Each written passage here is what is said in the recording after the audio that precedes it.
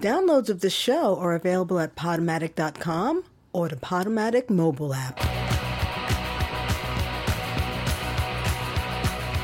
Hey kids, you are listening to Radio Free Brooklyn, and this show is Fish Out of Agua with Michelle Carlo. We're starting out loud and proud today. Woohoo! I'm going to let this song speak for itself because it's one of my faves. And I don't give a damn about my bad reputation.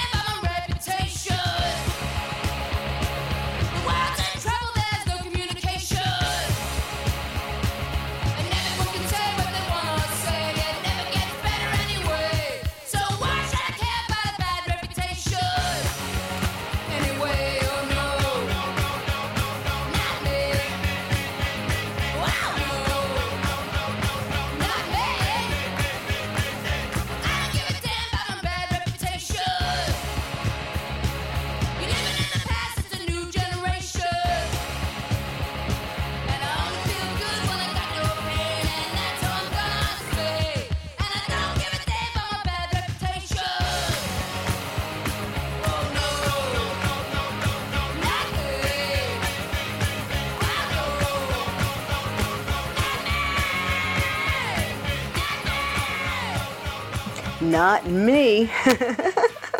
Oh my God, I love that song so much. And this song actually kind of personifies our guest artist this week. Oh, personifies a lot of people. I kind of don't give a damn either. But anyway, this was the great Joan Jett with Bad Reputation from her debut solo album by the same name. Back in 1980 it was released. Wow, Joni been bad for a long time. And she's still doing it too. I was just reading about her. She's awesome. Yay! Well, we have a whole lot of show for you today, and we're going to get right to it. We're going to continue the music portion with a song that our guest artist this week handpicked to open their episode.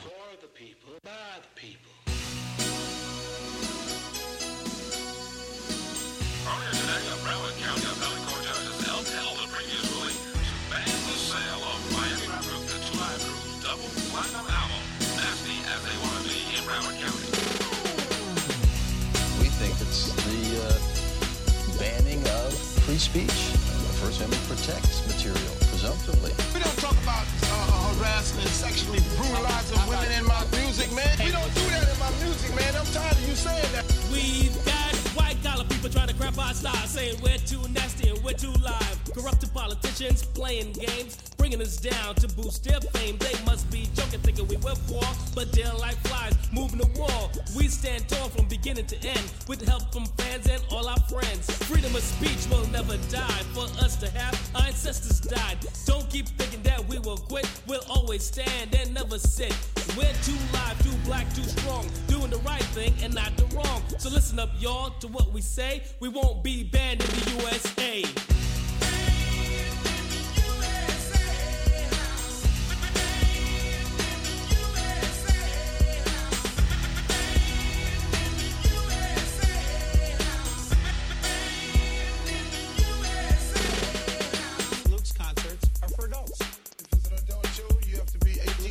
Concerts are for adults. If it's an adult show, you have to be 18.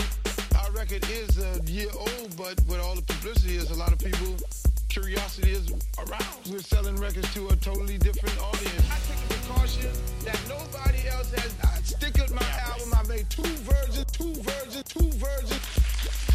The First Amendment gave us freedom of speech. So what you're saying, it didn't include me? I like to party and have a good time. There's nothing but pleasure written in our rhymes. I know you don't think we'll ever quit. We got some people on our side that won't take your lip. We're gonna do all the things we wanna do. You can't stand to see a brother get as rich as you. This is the 90s and we're coming on strong, saying things and doing things that you're saying's wrong. Wising up, cause on election day, we'll see who's banned in the USA.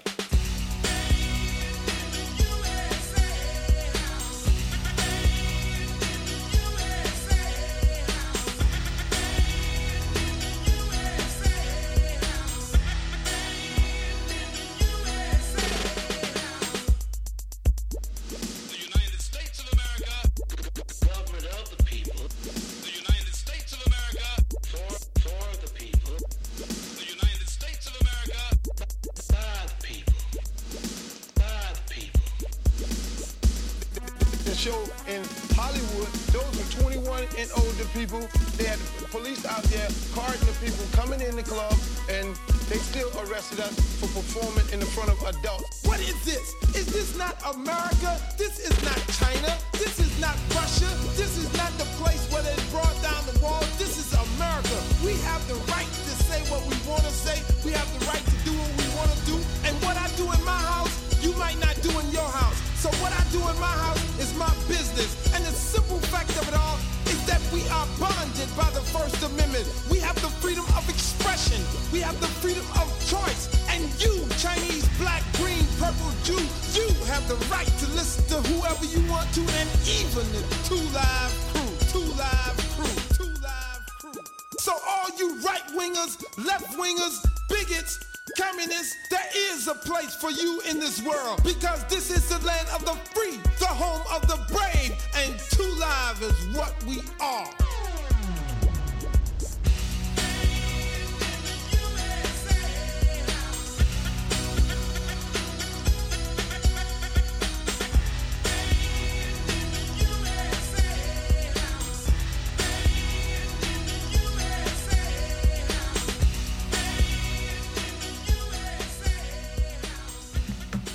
And we're back with Fish Out of Agua on Radio Free Brooklyn.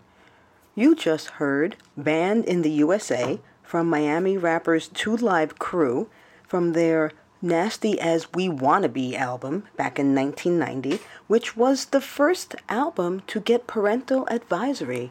If you remember the early 90s, there was a whole lot of controversy and a whole lot of testifying in committees with the House and the Senate. People like Tipper Gore and Frank Zappa and Two Live Crew, and a lot of people were embroiled in controversy about the censorship of musical artists. Guess what? It didn't happen. Well, our guest artist this week is also no stranger to controversy about their chosen artistic genre. And why don't I just stop and let this person speak for themselves? Bad reputation, banned in the USA? Who could this person be? Well, wait no longer, kids, because now it's time for my favorite part of the show. Whoa, whoa.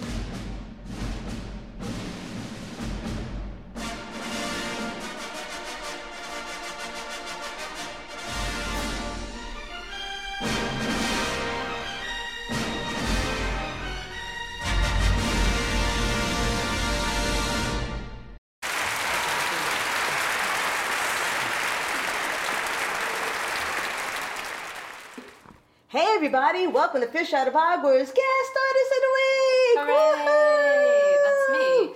I am sitting here so thrilled with someone who I've known for just about this entire century, who I know has a fascinating trajectory, and you guys can't wait to hear it.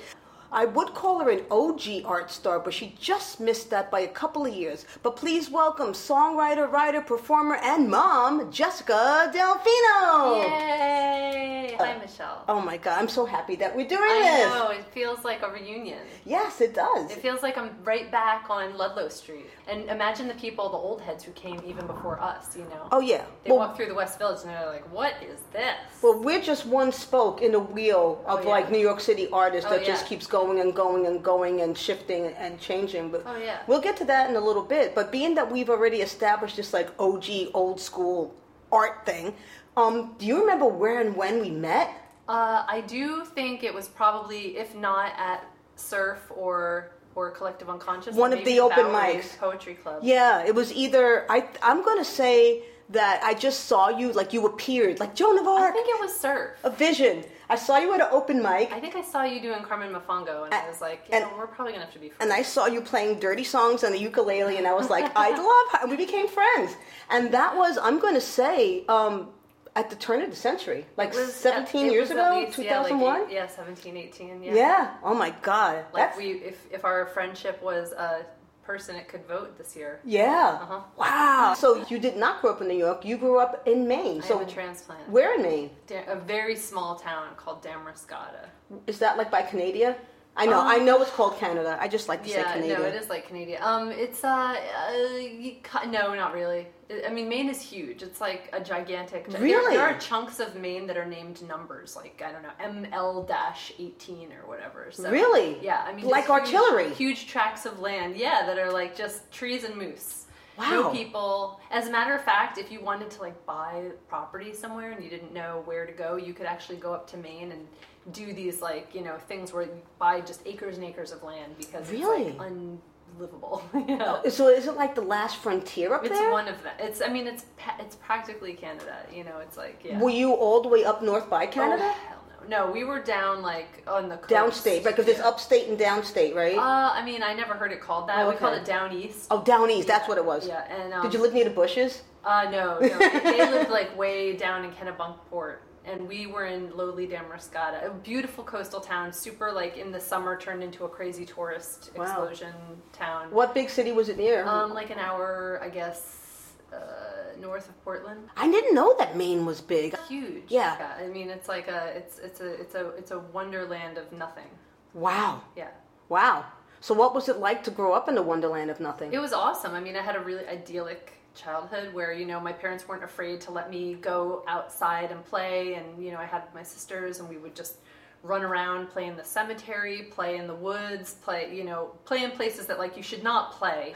You know, where if kids were playing there today, parents would be very uncertain. Kids will find the place where they're not supposed to Oh, be yeah. and go there. That's just the way kids are. Yes. So are your parents from this, what they call American, or are they immigrants from my someplace parents else? are American. They're both from like the Jersey area and, you know, New Jersey. Okay. Okay. And, but they both were kind of sick of the area and the scene and were like, let's go up to Maine and just try something different. Well, with your last name, Delfina, I was thinking some maybe exotic parentage was there. Well, there's an Italian lineage on both sides, but no, nothing. No my grandparents in the old came country? off the boat. What do they call it? You know, he came Yeah, into Ellis Island, Ellis Island, and wow. then he lived down in the Lower East Side for a while, and then they moved to Buffalo. Oh, wow. So they were part of like that original immigration Yeah, wave oh, in like the totally. early 1900s, maybe? Yeah. So would you consider your parents hippies? Yeah, probably. Yeah, totally. Well, you know, it's interesting because they when I was a kid, they seemed like hippies to me. You know, my dad had all these like Beatles albums, and they had parties, and you know, there was certain smells late at night that I was like, what is that smell? You know what I'm talking about. I think that they were pretty like open-minded, although I do remember that I'm pretty sure they voted for Reagan, so that doesn't really seem like a hippie thing to do. Yeah, but you know, in the 80s, people did lots of strange things. Now, my parents, I believe, are Republicans, which is really weird. Does that make for awkwardness when you get home? Yeah, we have a no politics allowed, no politic discussions. And you said you have a sibling. Is she older or younger than you? I have a lot of sisters. Oh, wow. I have so many sisters. I For don't real? know all their Like from the ages or same mom, birthdays. from the same mother and From father? the same mom, yeah. How many of you are there? There's 1, 2, 3. Are you 4, numbered? 5, 6, 7. I'm number 1.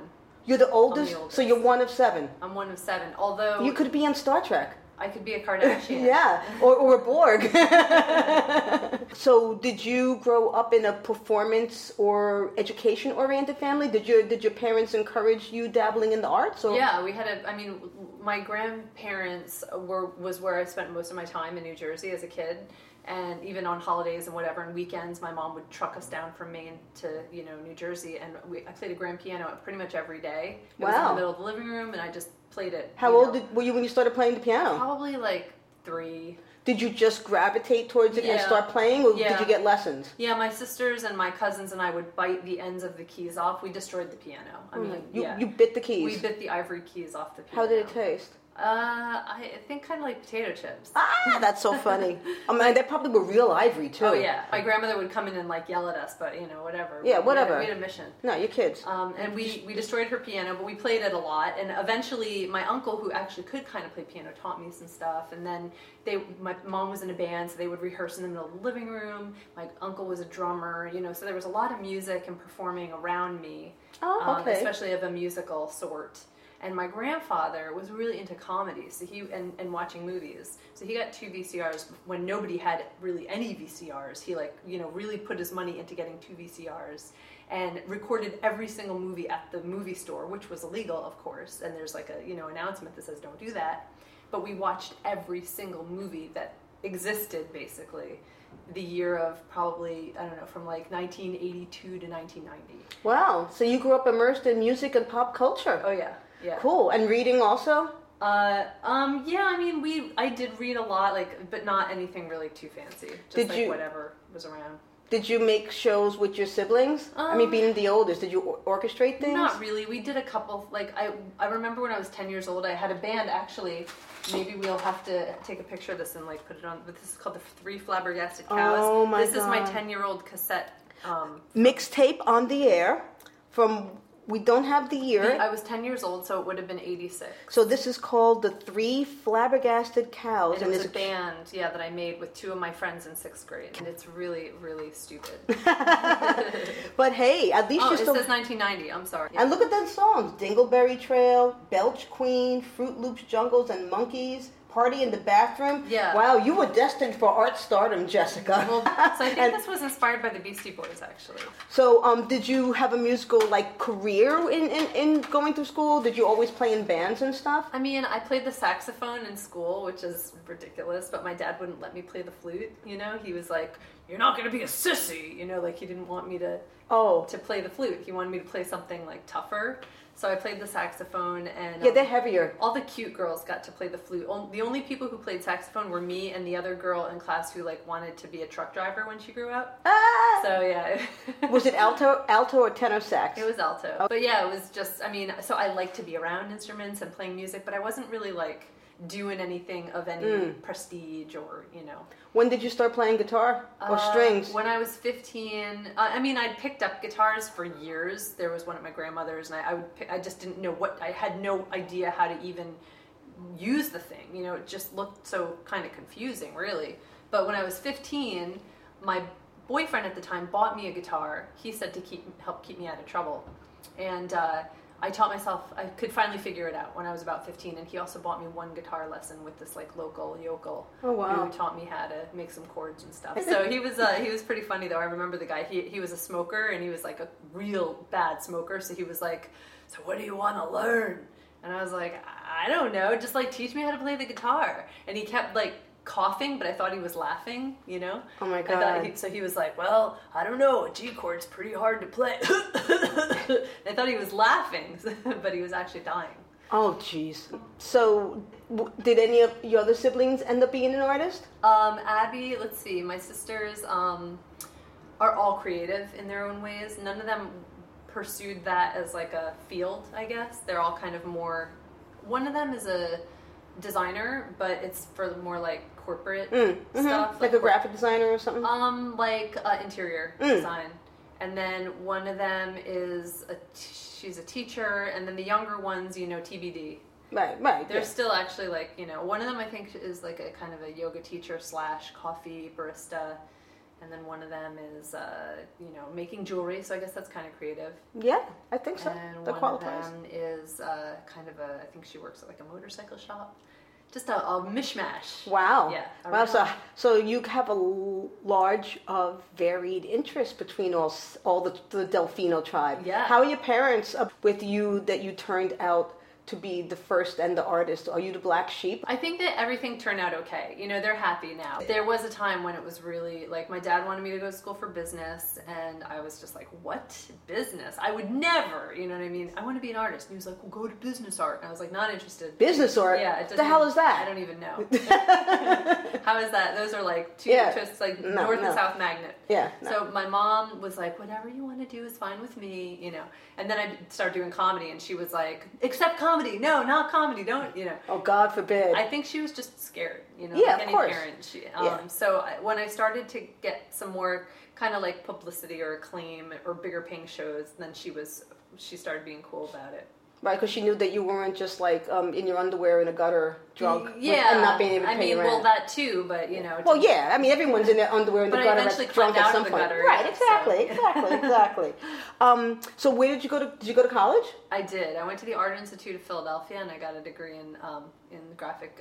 Well, I wanted to study graphic design, but the guy who was the guidance counselor was like, you've got to do animation. Animators get paid so much more than graphic design. So I kind of got like strong-armed into doing animation, and I hate animation. I never wanted to do it to begin with. Wow. I remember at the time being like, animation, isn't that a thing where you just draw the same picture over and over and over again? That sounds horrible. And he was like, yeah, but you're going to make a lot more money than if you did graphic design, which is really silly because I actually still use my graphic design skills today. Oh, yeah. You know, I make posters, I make my CD cases, I know Photoshop really well. Like, those are skills that I've used forever. It's been great. Yeah. It saved me a lot. I mean, I almost would be able to pay for my degree with how much money I saved from not having to hire people to make posters. Oh my God! Did you get saddled with like multi-thousands? I have the biggest student loan ever, and right now my school is actually being sued by the federal government for coercing and frauding students like myself when I went in. And then being like, oh, you should do this other thing, because the animation program was a lot more expensive than graphic design. Of course. Oh, maybe that's why they were pushing it. Absolutely. Oh, so there's like a lot of that kind of stuff that happened, and Art Institute is like in big trouble. They got a lot of their locations shut down. A lot of their money was refunded to their students. So fingers crossed. Oh, maybe you'll be on the good end of a class action suit. Oh, I hope so. No, I mean, that, to me, that's just like such a freaking tragedy. I graduated from the School of Visual Arts in the 80s. I had debt. But I was able to pay all of that debt off by the time I was in my mid-30s. That's incredible. And that's unthinkable today. Yeah. It was like in the space of 10 years, it just it ballooned as much as storefront rents in New York City have. Yeah. You know what I mean? Like exponentially. Oh, it's crazy. Yeah. I mean, and so many people. I mean, I really don't know a person who doesn't have a huge student loan. No, and sometimes, I mean, I like conspiracy theories. Sometimes I think it's intentional. It was an intentional way of roping people in to make sure that an entire generation would always be in debt. It's like the new crack. Yeah, kind In a of. way. Oh my God, this sounds like the name of a song. Yeah, one of my Dirty Folk Rock Yeah. songs. So, when you graduated, what did you do with your? You had a BFA, right? I didn't. I got an associate degree. Oh, associate degree. Okay. So I actually went to University of Maine before Art Institute and studied fine art. Oh. So by the time I got to Art Institute, I was like done. I'd already done like 2 years of school there, and then I was like, you know what? I don't want to do 4 years here. I'll just do 2 because a lot of my credits didn't transfer. That's another Totally conspiracy sucks. too. I know. That totally I sucks. totally agree. What's wrong with you, schools? I know. Get together, right? I Figure know. it Like out. help the students out, yo. Nope. No, I know. That's No. not business. No, it's Good not. business No, to help it's students. art business, right? Yeah. That's what business art That's is. what this is, screwing over artists. Yeah, screwing over artists. So when you got your degree, did you go back to Maine with it, or is that when you came to New York? I came to New York at that point. Because, Directly afterwards. well, I worked in Philly, which where I went to Mm-hmm. school, at a couple sort of animation jobs, like one video game place, and then I got a job in New York City as a junior art director, like a graphic design kind of a thing, and I was like, oh. This is cool. This is kind of what I wanted to do anyway, and it paid really well. And I wanted to be in New York because I'd already at that point started performing and doing comedy, and I was like, what year was that? that was probably 90 or 89. Oh, no, I'm sorry, that's not true. No, it was, I'm sorry, like 99. 99. Okay, so at the turn of the century. Yes, uh-huh. So had you discovered the open mics of the Lower East Side, Not that performance really scene at yet? that point, because I was mostly performing in Philly, but I had some friends who came to New York to perform a lot, and they would bring me with them, and that's when I would go to the to the Boston Comedy Club on West 3rd Street. Oh, okay. And I would go hang out there and kind of bump around the West Village. I made friends with Jim Norton, and we hung out a lot. We would go play chess at the chess shop. On the chess store on Thompson Street. Yep. I know that. And that was super fun. I loved that place. Every time I went there, the guy would give me a magic bar, which was kind of like a brownie, but it was like not chocolatey. I don't know how else to describe it. It was just like a disgusting treat. He gave me one every time. He was really nice to me. Wow. And I just in general really loved hanging out in the West Village at that time. But I wanted to expand out and see other, like find other mics and stuff. And actually, I did eventually move to New York to do that right. job. And when I moved here, that's when I was like, all right, I got to see what's out there. Now, were you playing music throughout your whole college career, or did that kind of go on the wayside? I was just kind of goofing off, not performing on stages, just like playing Neil Young and Led Zeppelin and, stuff like that. And then I started doing comedy in the city. And actually, I had a boyfriend at the time. I was like, I think I want to try playing this song on stage. And I played it, and he laughed a lot, and he really liked it. And that gave me the confidence to try it out. So what made you decide to get into comedy?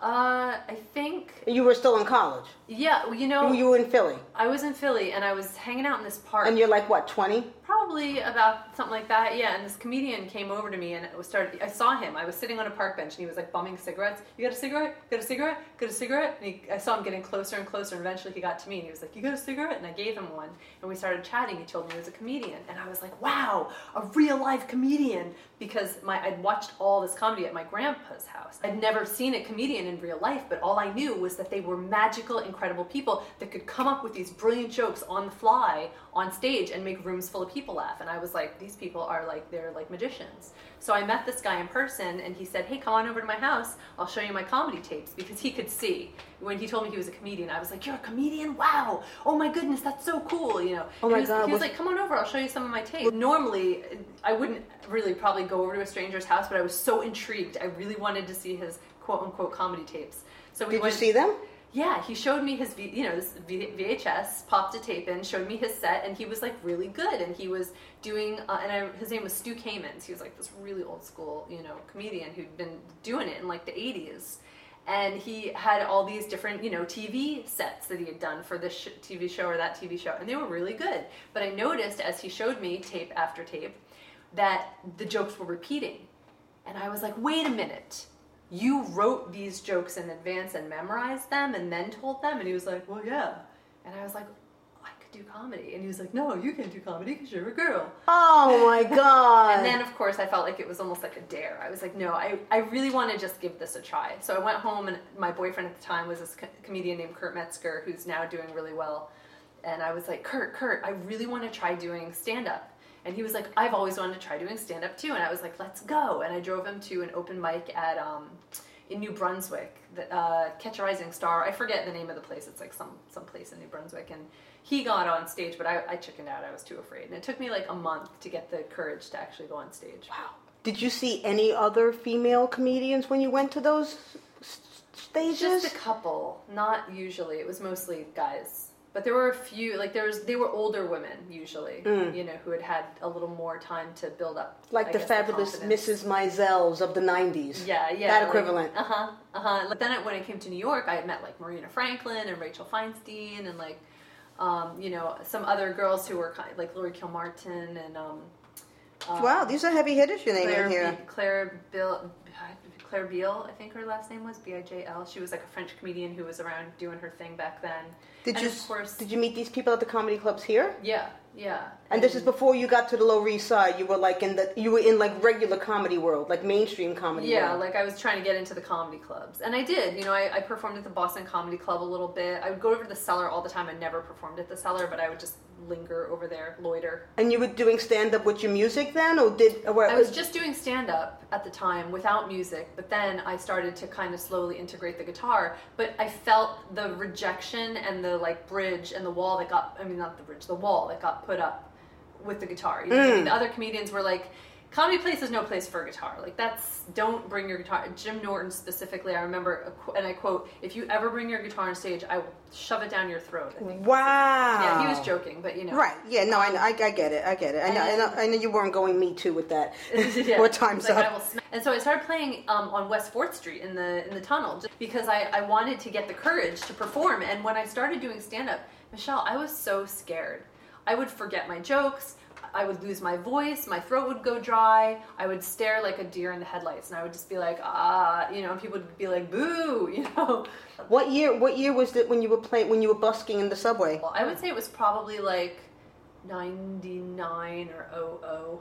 Wow. Yeah. Wow. Did you make money doing it? A little. Yeah? Yeah, I mean, the most I ever made was like $100 in a That's night. not bad. For 20 years ago, that ain't bad. Yeah. That's not Yeah, bad. it was pretty good. Did you busk in other places as well? Did you ever busk in Washington Square Park? No, my big places that I did were West 4th Street. I did the tunnel in like Times Square, 42nd Street. And then another hot spot for me was Astor Place. I like to go to. Oh, by the Cube.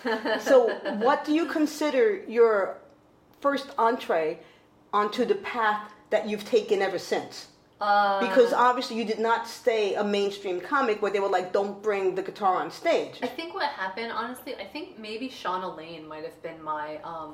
Your mentor, kind of? Not my mentor exactly, but like she and I and what's her name? Oh, Bex were in a band together. Oh, Bex. I remember We Bex. were in a band, the three of us, and I think I guess I must have met them at Surf. I must have gone to an open mic and met them there. I'm pretty sure I met them at Surf. But, I think that coming up through those open mics at that time on the Lower East Side, that was the heyday of what was then known as the big, quote-unquote, alternative comedy and performance scene. Oh, yeah. Which was the backlash against the culture of the Boston Comedy Yes. Club and the Comedy Strip and the Comedy Store and places where you wouldn't see women and where they would say, don't bring a guitar on stage. Yeah, This well, was Jeff a total Singer, backlash. right? To it. Had that show at what was the place called? They're not there anymore and haven't been for years. Luna Lounge? Luna Lounge. Yeah, that was a had great Eating show. It, yeah. Eating It at Luna Lounge. Oh, That that was was- a great showcase. Yeah. So many people Packed every week. that are known that now have gone through there, and I'm not going to list them all. If you were there, let us know. Yeah, it was awesome. It was a lot of fun. The show was always packed every week. Just crammed. And there were scouts there. There were scouts there. There were agents there. And like people from HBO would be there, and Yeah. people got deals. And Yeah. it was a pretty it was big a hot deal. time, yeah. Yeah. And now there's not there. I think it's just so diluted now. I Well- mean, there are so many shows. The beauty of that scene was that it was condensed within a maybe like 6 or 8 square block area. Yeah. There were like maybe 12 performance spaces. Uh-huh. So, and it was easy You can enough kind of to bop get around. to. Well, speaking of condensed spaces, Mo Pitkins was probably my all-time favorite comedy Oh my spot. God, Mo Pitkins! Yeah, R.I.P. it was gorgeous. I mean, It was like the Radio City Music Hall It of was Lower East Side beautiful, performance and there were spaces. 3 stages Yep. in the place, so you could do 3 sets without even leaving the spot, and Yep. that was so awesome. Then I'd bop over to the Bowery Poetry Club, and there was Sidewalk, and there was a comedy club that was over on Essex Street that's closed now. I think it was called like Laugh Lounge. Yes. So there was a Oh lot my of, God, I haven't thought about that one in years. yeah, there was a lot of Yeah. hot stuff. And going then when the gentrification started happening, all the performance spaces got squeezed out, and eventually the scene still exists. I mean, Collective Unconscious moved to Tribeca for a little while. The Bowery Poetry Club went on until that place never 2012. got touched. Yeah, Yeah. that place got stronger because Yeah. everyone. It was the only game in town. Yeah. Oh, as the far Bowery as Poetry- weirdos is concerned, Yeah, the that was Bow- like the weirdo hang. Oh, I Yeah. miss that place again. Another Yeah, RIP. I know. Because the community was so awesome. The people were so charming and fun and wacky, and you never knew what you were going to see. But also that if you just wandered in, there was probably some weird show going on. Yeah. That was kind of awesome. Or you could you could just go say, I'm just going to hang out for a bit, and you ended up on stage 25 minutes later. Yeah, it was great. And now, So the whole culture of that alt performance has changed. yeah, totally. Yeah. There are still a lot of, I think, underground kind of shows going on in Brooklyn and Bushwick, but I don't go to them usually unless I have some special reason to, just because it's hard to get there. I felt like I had a lot of opportunities, and for whatever reason, like for example, I got cast on this like reality show, and I thought that was going to be a big hit, but then that show ended up getting canceled before it even filmed. I got cast on what was that what's the one, America's Got Talent, for like the first season. And then I got uncast for whatever reason. It kept happening. Like I was supposed to perform at Carnegie Hall, on this really big show, and that ended up getting canceled at the last minute. So yeah, like all these things just get. But UK was always really great to me, and I had a lot of performance Yeah, opportunities. you there. toured a lot. I did. I went over to the UK a lot, which was great, and I had a lot of opportunities, a lot of comedy festivals, a lot of You've done Edinburgh. a bunch of times. I love Edinburgh. I want to go back. I probably will go back once I get this kid old enough to, you know. All right, well, we brought up the kid. Yeah. And that's another thing, you know, becoming a mom has definitely lowered my my hustle. Yes. You know, I mean, I just don't have the same hustle that I had. But before there was the kid, there was the husband, Alex. And before we get to that, I just want to say what you were known for were dirty folk songs. Yeah. And there was some controversy sometimes about some of your material. You want to expand on that a little bit? I mean, like the Catholic League put out a press release and denounced the song I wrote called "My Pussy Is Magic." Which How cool is that? It was funny because my whole family is like Italian Catholic, so it was kind of weird for them to, you know. But anyway, I felt like it was a really fun time because it was sort of at that, again, you know, this exciting time where women were like talking about this very big deal. My pussy's magic. Who cares? You know, I mean, there's like a billion songs a day now, it seems like, written about that. But at the time, it was very novel. Well, you were at the forefront of that. I mean, and you like also was at the very beginning of YouTube becoming a thing. Oh, yeah. Also, Totally. Yeah. I was. Yeah. I like the beginning of YouTube. And the beginning of social. It was the very beginnings of that. Like a pioneer. Oh my God, there's probably like 13-year-olds like watching your videos, looking up to you saying, "I want to be her," and the mother's like, "Get that crap off now." It's no funny, iPhone a lot of for a my week. music students actually, they'll come in and bring their kids, and they'll be like, I fell into a rabbit hole watching your YouTube videos, and I'm like, oh my God. And part of me is like excited, but part of me is like, I'm teaching your 7-year-old to play guitar. You know what I mean? So it's an exciting and fun thing that there are still people finding this stuff, and I hope that they look at it in like a fun and exciting way, in like, oh, this was comedy and you know, feminism at that time, and that's what it looked like. You know, I mean, I would still write songs we're talking like about within that, the last 10 years. But honestly, I don't have any reason to. I would still write dirty folk rock all the time, but I don't have any reason to because there are a million people doing it right now. You know what I mean? It's like my work here is done. It's like, well, I would say that you founded that genre. Some people might bear to differ, but I say, pshaw! I think Liz Phair had a big part in did. it, and She also did. like, you know, Two Live Crew was a huge influence. Yes, but I don't know them. I know you. Good point. So you did have a certain amount of YouTube fame. You were known in clubs. You had a name. People knew you. You were performing a lot. You were touring out of the country, across the country. Were you making a living at this? Or I was, yeah, and I still, like an actual living, like paying your rent living. Yeah. That's fantastic. I mean, like I wasn't living high on the hog or anything, but you know, I had a downtown apartment in New York City. I paid my rent. I paid my bills. I, you know, had food and the things I needed, and I could go, you know, to movies or whatever.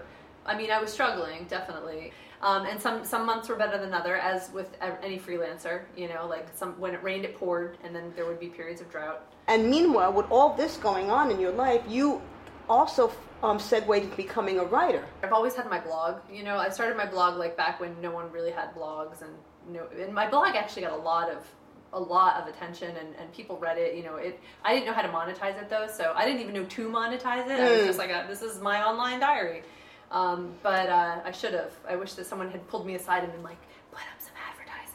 And then you wrote an essay that got published in Modern Love of the New York Times that you wanted a husband, and you wrote about all the qualities, correct? Actually, what happened was I put, like I do, you know, pretty much everything. If I can turn something into art, I will. And I was like, I want a boyfriend, and I go to all these comedy shows, I meet all these guys, I meet people around, they're just not really, we're not clicking. But I did end up saying, okay, this is what I'm going to do. I'm going to write an ad and put it on Craigslist. And, you know, it was kind of like a wish list. It was almost like a, you know, like, this is what I'm looking for. I want a tall guy, good looking, I'd like him to have a job, you know, never been to like jail, just like I'd like, you know, just going down this list of like this dream person. I know it's very low standards to be like never been to jail, but you know, that's where I was at the time. I just wanted a normal, happy, healthy partner, you know, and I met 300 people responded to this, and a lot of people were like, who the hell do you think you are? How dare you? You know, because they couldn't deal with the fact that maybe I had some standards, you know, or whatever,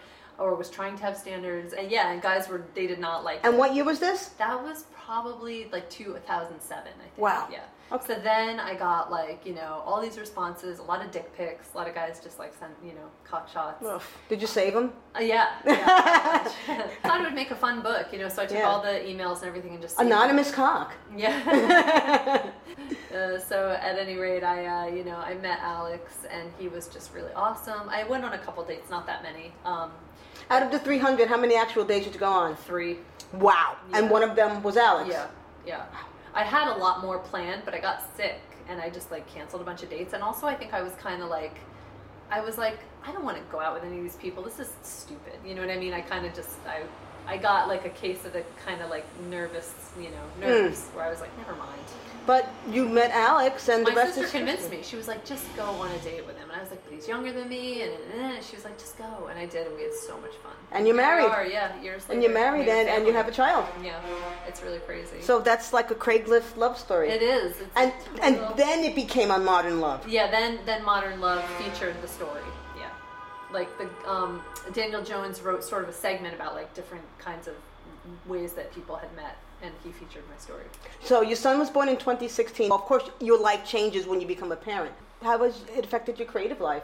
I mean, like I say, the hustle is definitely decreased because all the energy that I used to put towards, my hustle is now going towards this kid. And it's not like that for everybody. I realize that. I think that I personally, I'm a little older. I'm a little kind of sensitive now about, if I were younger, I think I would have been like, figure it out, kid. I got stuff to do, But now that I'm older, I've kind of been through, I've toured, I've done all kinds of stuff. Now I'm happy to stay home with him and take care of him and watch him grow and, put my energy to someone else's needs for once. But have you kind of semi-retired then from comedy? I wouldn't say I've retired. I guess I'm on a hiatus of sorts. I mean, I performed this past weekend, which was really fun. I did a show. I do shows. I've seen you doing the mom circuit. Oh, and yeah. there's such a cool mom circuit going on in New York right now with so many wonderful comedians like Ophira Eisenberg, Carolyn Castiglia, Emily Flake, Adira, and Ann. Great, cool moms. And all of whom were from our scene. And it's fantastic to have kids that are about the same age as theirs and get to sort of...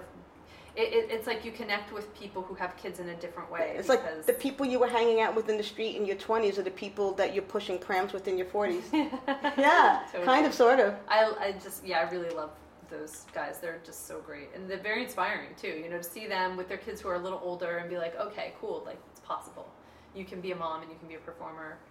But right now I'm really enjoying my time with my son, and I'm writing a lot right now. Are you writing, songs, or are you writing stories? I am writing songs. I am writing jokes, but I've been writing for a lot of different publications. I've been writing for High Times. Cool. Since basically my kid was born, the day he was born, I had pitched them a bunch of stories that week, and they got accepted the day he was born. How funny. So High Times. I've been contributing to High Times for 2 years. High Times mom.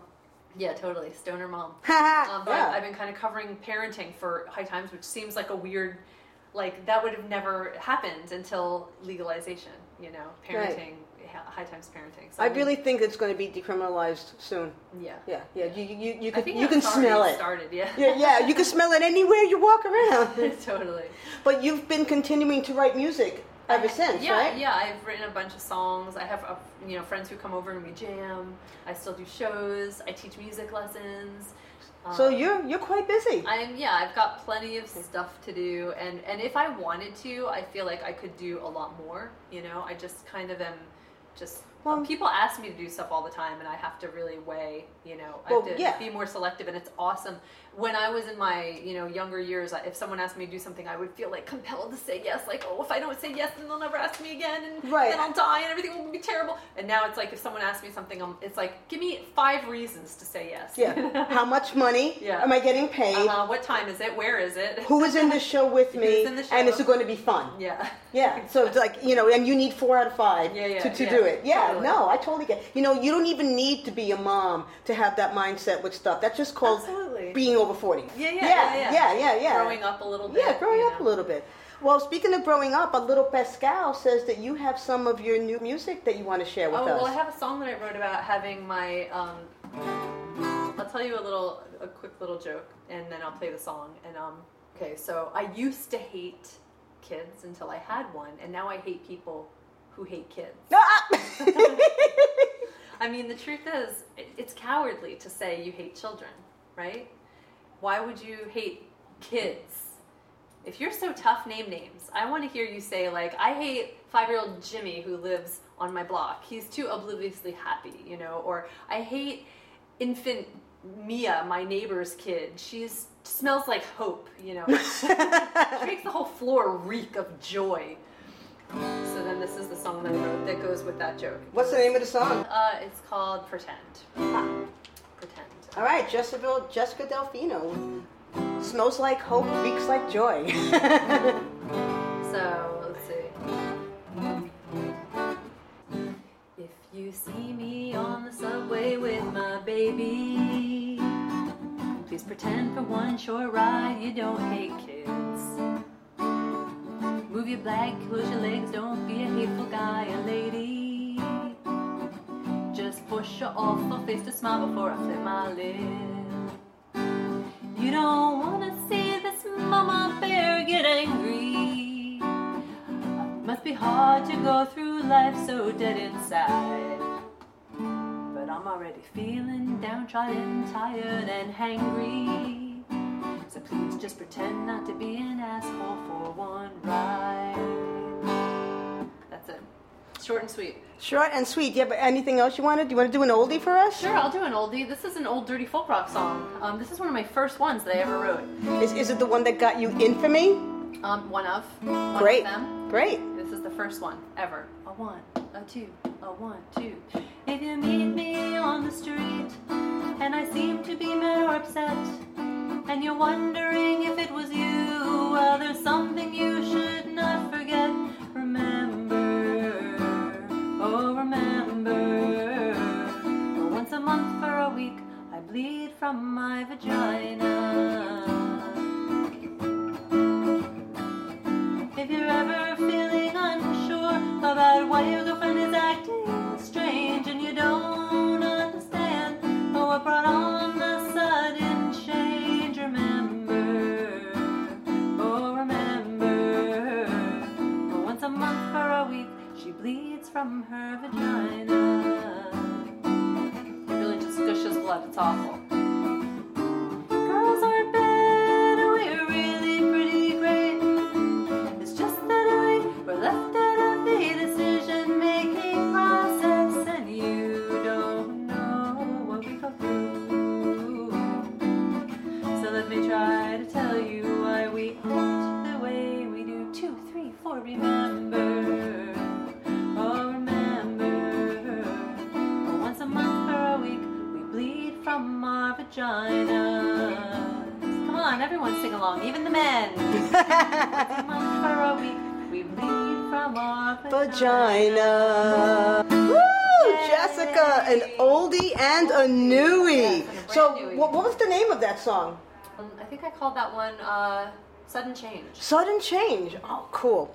So you've gone from your pussy being magic to let's pretend with the mom stuff. Yeah, right. That's awesome. They're related, really. Yeah. 'cause, I mean, that. Well, pussy yeah. made a baby. Without the pussy, there's no baby. Right. Exactly. Yeah. And without the blood, there was And I also don't no really baby. exactly know what happens. As far as I'm concerned, it could be magic. Yeah, It's just like something goes in Yeah. and then a baby comes And out. then a baby comes out. Yeah, I don't know what's Amazing. going on in Oh there. my God, that's right. It's not like you could see it happen. No, yeah. Yeah, I mean, it's like I faith. have an idea. Right. Someone told me. Yeah. But, you know, they could be making things up. They don't know. I choose to believe it's magic. Yeah, it is magic.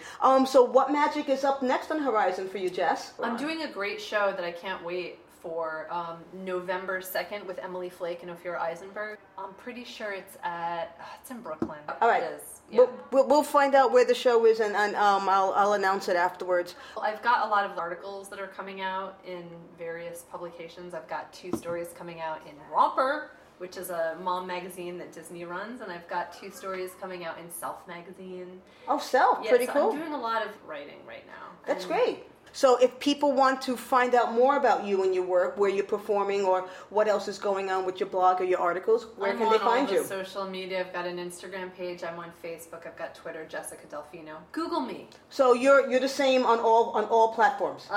Yes, I think on Facebook I might be Jessica Delfino DFR, like Dirty Folk Rock. And do you have a website? It's jessicadelfino.com. Okay, well, that's fantastic. So Like her on Facebook. Follow her on Twitter because you can. Thank you. Well, Jessica, there's one last question that I like to ask of everyone as we come to the end of our chat together. If you would have a word or two of advice or encouragement for a young person who wants to be creative but doesn't know how either to get out of the small town they live in or the small mindset they're being brought up in, what would you tell this child? Well, you know, a lot of people say, like, be yourself and that kind of stuff. I think it's really important and very understressed. Just be your goddamn self, you know? I mean, find that weird little thing that makes you unique and special and ride it, you know?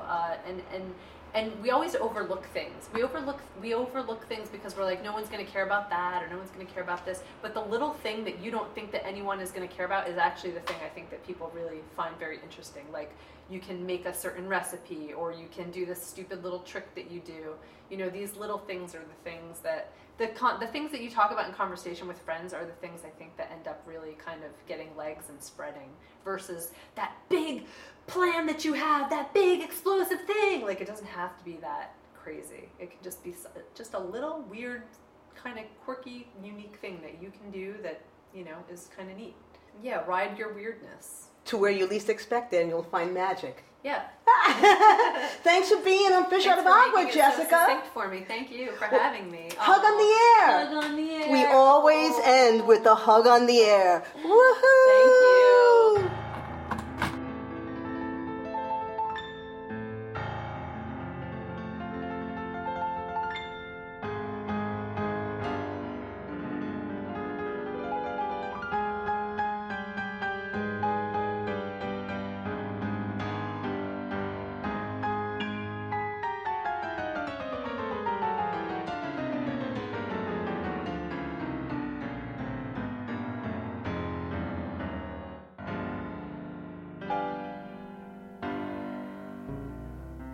My parents went away and I had a get together. But now I wish I hadn't, 'cause my house got trashed and things got broke. But this is really sad and I wish it weren't so. But someone took a shit in the grand piano. Maybe it was Michael, or maybe that guy Tim brought. I saw him standing in the corner with a look of drunk and malicious intent. And I'm never gonna buy Jägermeister anymore, 'cause someone took a shit in the grand piano. I had my piano lesson yesterday. I pretended nothing was wrong. Now, this is part of the song where if I could really rock out like Guns N' Roses, I'd be like.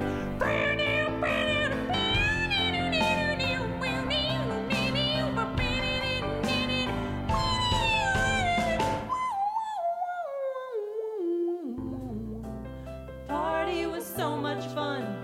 I gave Martin a BJ. He's the quarterback of the football team. And I also gave Pedro a hand job. He's our pool boy. He had to clean puke out of the pool. He earned it. My parents come home today. I hope they don't take my Beamer away. 'Cause in this song, I'm 16 and I'm rich. 'Cause someone took a shit in the grand piano.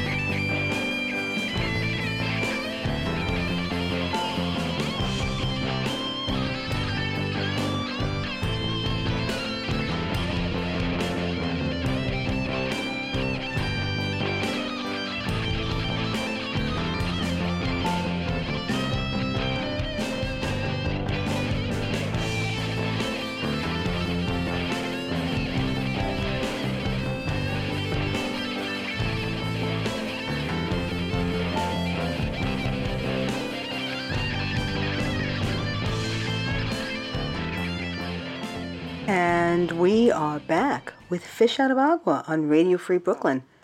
You just heard a song by Jessica Delfino from her album Anarchist Anthems for the Whole Family, Songs to Make War To, and this song was the fittingly titled Who Took a Shit in the Grand Piano?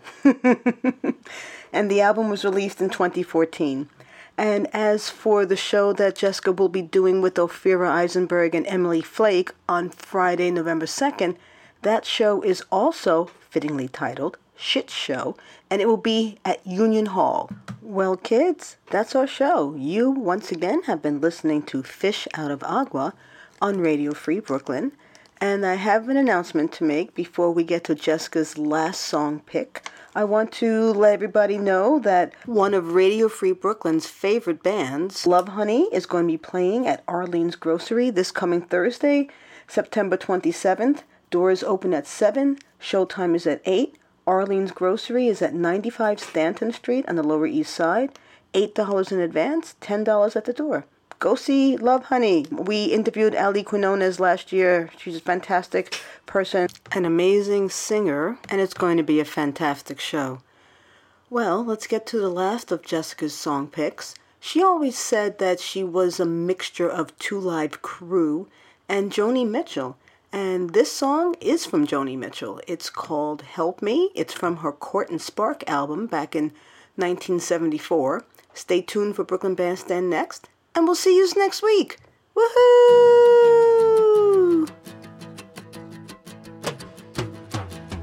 Help me, I think I'm falling in love again. When I get that crazy feeling, I know I'm in trouble again. I'm in trouble, 'cause you're a rambler and a gambler and a sweet-talking ladies' man. And you love your loving, not like you love your freedom.